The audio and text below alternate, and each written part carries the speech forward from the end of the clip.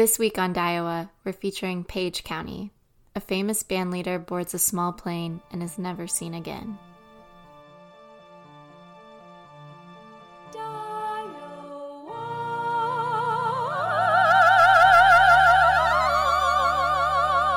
Welcome to DIEOWA, the first Iowa-focused true crime podcast, where there's 99 counties and a murder in every one. These are your hosts, Beth LaValle and Allie Tulin. Page County. Thought I'd try something different. I love it. Okay, I literally just looked this up.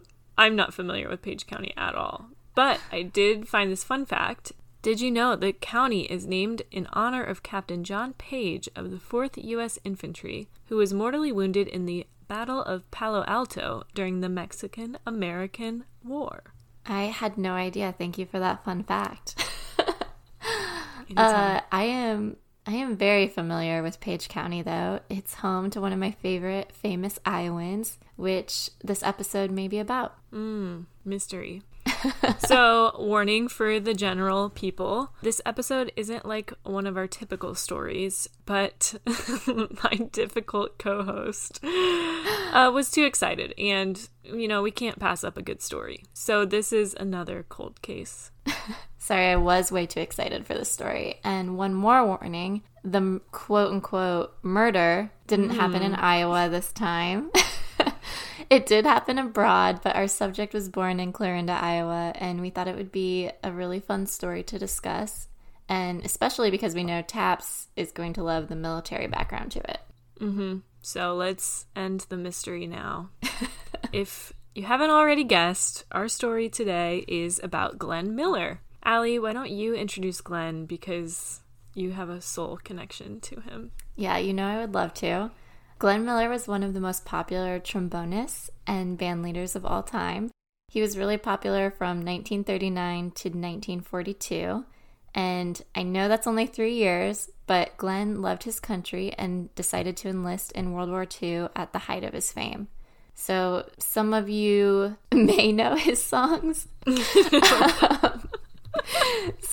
you're like 80 years old or above, you might know his songs. Maybe. So yeah, his famous songs are like In the Mood, String of Pearls, Moonlight Serenade, or Chattanooga Choo Choo. It's at the top of my Spotify.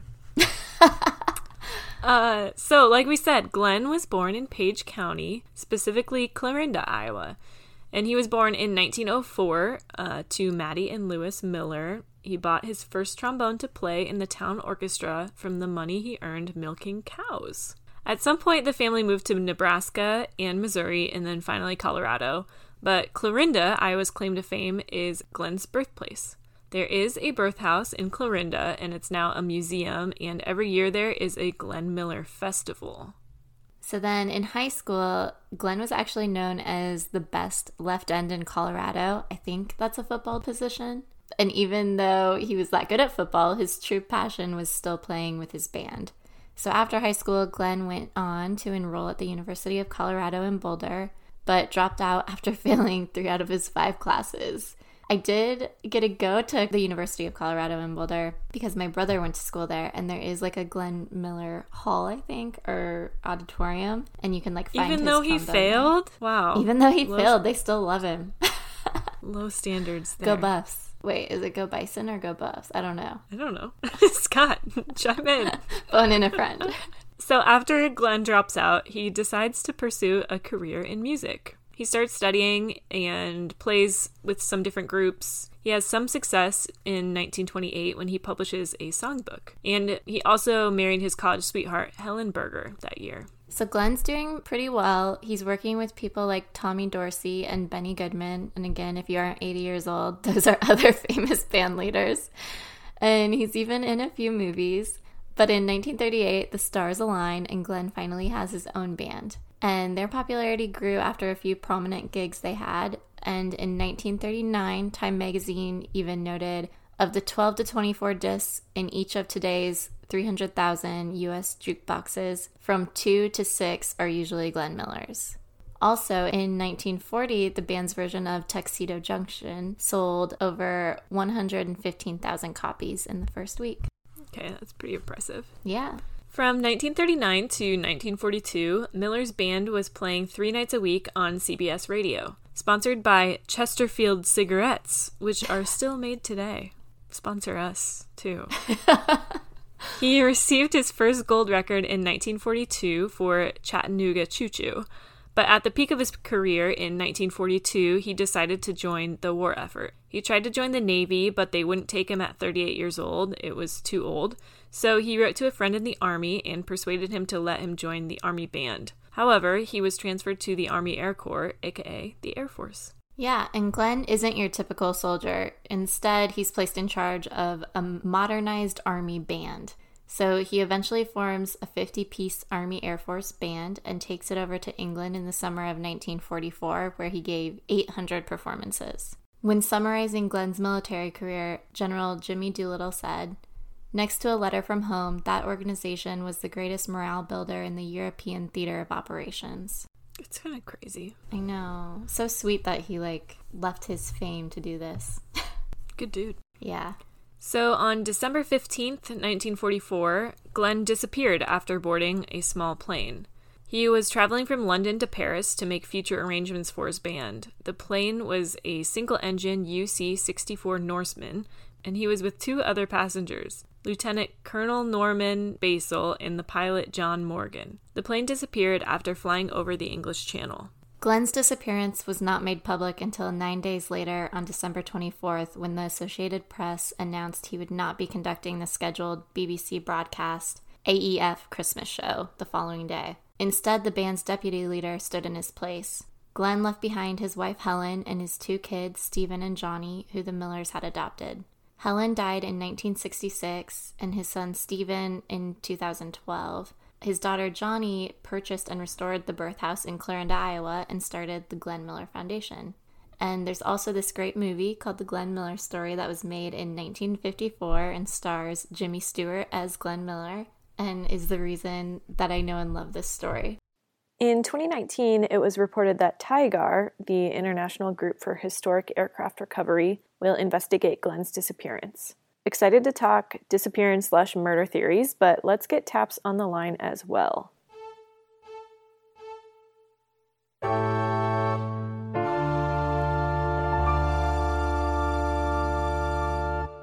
Hey, what's going on? Thanks for joining. Welcome from the Great White North. Well, like we said earlier on the show, this episode is a little different from our usual Iowa murders. Instead, it's about a famous Iowan, Glenn Miller, and his disappearance/maybe murder. And we know you have some military experience, so we'd love to discuss these theories with you. Okay, let's dive into these conspiracies. First, and maybe the craziest, is Glenn Miller never boarded the plane, but he was assassinated after General and later President Dwight Eisenhower sent him on a secret mission 1 or 2 days earlier to negotiate a surrender from Nazi Germany. Okay, Taps, have you heard of this theory before? I just read about it, and it's pretty crazy. First of all, what significance would Glenn Miller have to negotiating a surrender with Nazi Germany? That was our question as well. He's not a politician. He's not a historian. He's not a diplomat. But maybe Hitler had a crazy obsession with him. Like, we know Hitler had a list of celebrities that he admired and wanted in Germany, like Clark Gable. Well, by the time Glenn Miller died, the Allied strategy was unconditional surrender of Germany. So I cannot imagine any Allied general officer or politician deciding it was time to negotiate with Hitler when Hitler was on the run. I mean, there was no benefit to that. Okay. Allie, do you know why this conspiracy was created? Is there any background on it? Didn't have background to it. No, it doesn't have any background with it. I mean, this was the first I had ever heard of that. I mean, and it just doesn't make any sense to me at all. Same. I agree with Taps on this one. You guys wouldn't send a band leader to negotiate a surrender? A trombonist, or what did Glenn Miller, he played the trombone? Yeah, trombonist. I mean, trombone is a fighting instrument, you know? It is. I actually own one. Do you play the Oh. trombone? I did 40 years ago. Were you a Glenn Miller fan? Kind of. Is that why you selected the trombone? No. Wow. At the time I selected the trombone, I thought Glenn Miller was a farm kid in my high school. Do you think you could still play a scale today on the trombone? It would be very difficult. Do you want us to add this to your list of accomplishments? Yeah. I don't think I can pucker up for the freaking mouthpiece anymore. I don't think so either. I used to play the trumpet, and I'm like, I think it's just all dead now. All right, Okay. let's do the second theory.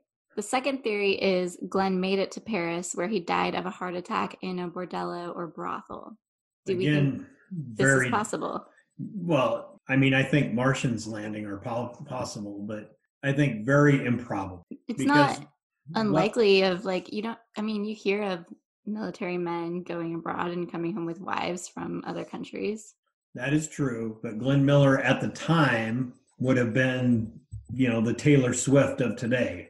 Yeah. He couldn't have moved around in France without somebody recognizing him. And I can't imagine that as a plausible theory.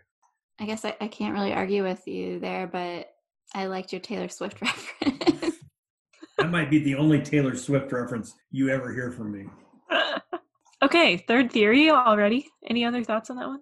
I don't think so. I also agree with Taps. Again, maybe it's the Jimmy Stewart portrayal of Glenn Miller, but I just can't see him doing that to his wife.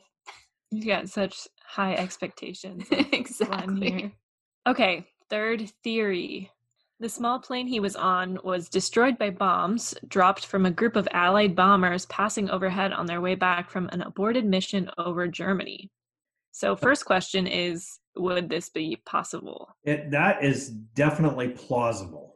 The plane Miller was flying in was a single-engine observation plane. It was actually a plane built in Canada before the war for bush pilots in Alaska and far northern Canada. Carried about 10 or 12 people. So its altitude would be very minimal, probably 12 or 14,000 feet maximum, whereas Allied bombers would have been much higher than that. It was also very common for bombers to jettison their bomb load after an aborted mission because they did not want to try to land with the bomb load intact. But, and I think this is going to go to your third theory, I have read the article from the Miller investigationist, I guess, from the University of Colorado. Mm-hmm. And he has actually plotted the two courses of Miller's plane and the bombers and says categorically they did not intersect during their flights.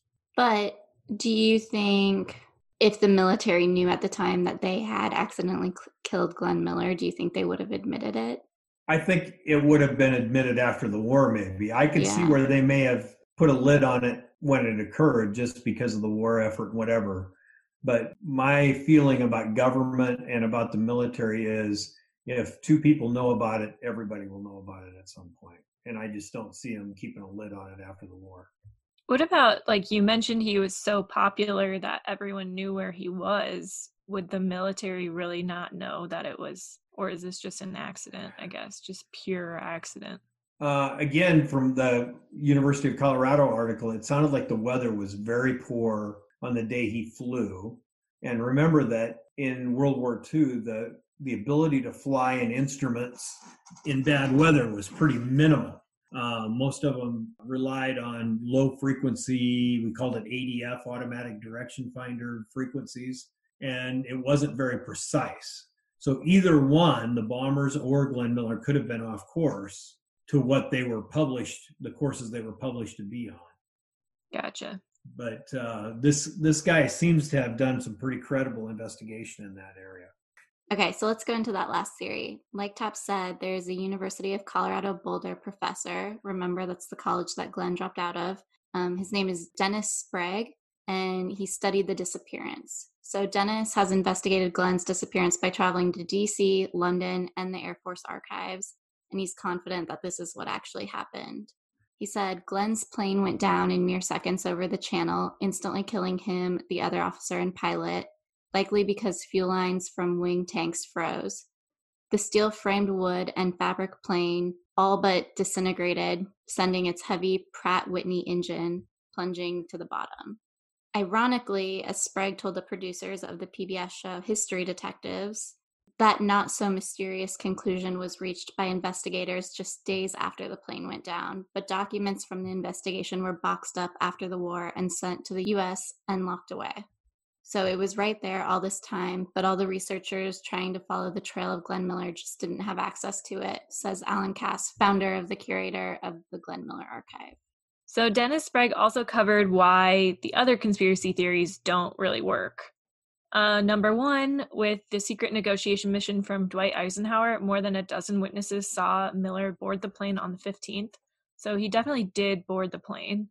Number two, those rumors of a heart attack in a French bordello were concocted by Nazi propaganda chief Hermann Göring and broadcast only after Supreme Headquarters of the Allied Expeditionary Force announced Miller's death on December 24th.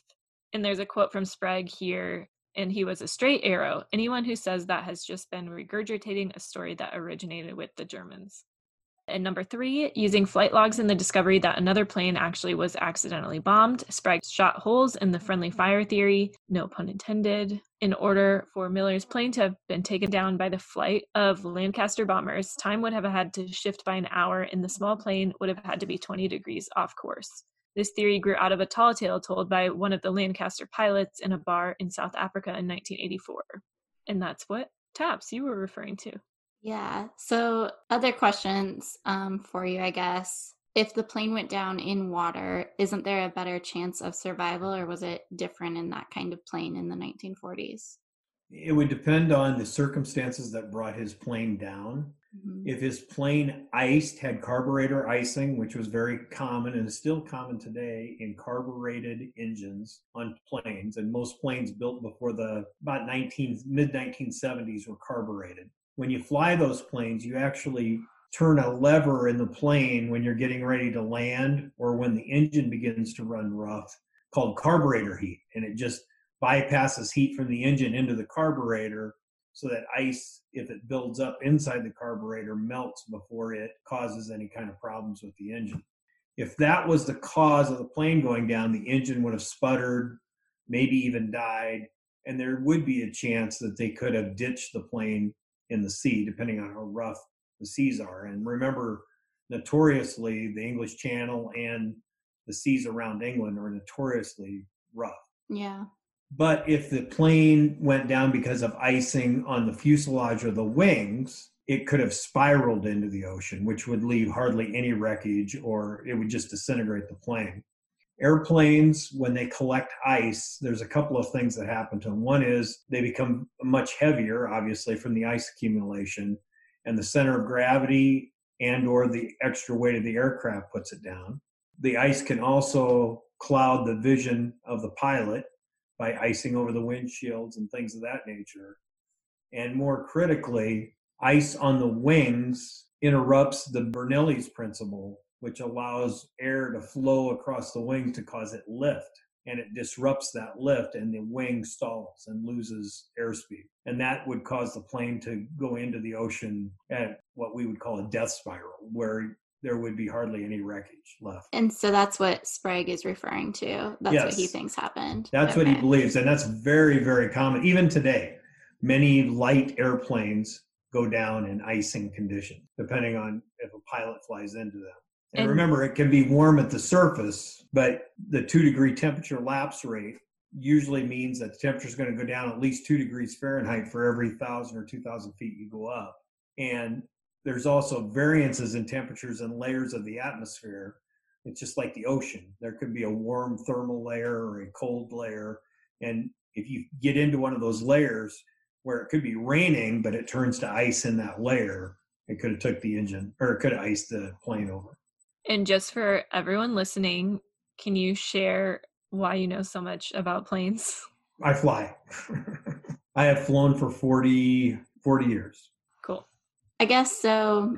Are we all in conclusion that we're buying Sprague's story? To me, it's the most plausible.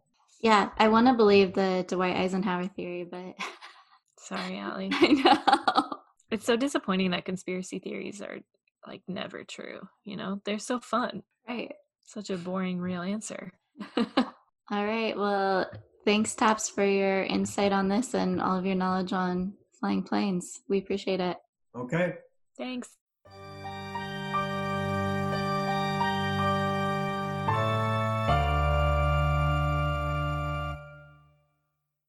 Oh, hello there. As a marketer, I hate promotions like this. Same and same. But I love content. Me too. So if you like our content, give us a like, follow, share, subscribe, note, fax, literally anything you think would help us continue making DIEOWA a success. Thank you, thank you, thank you.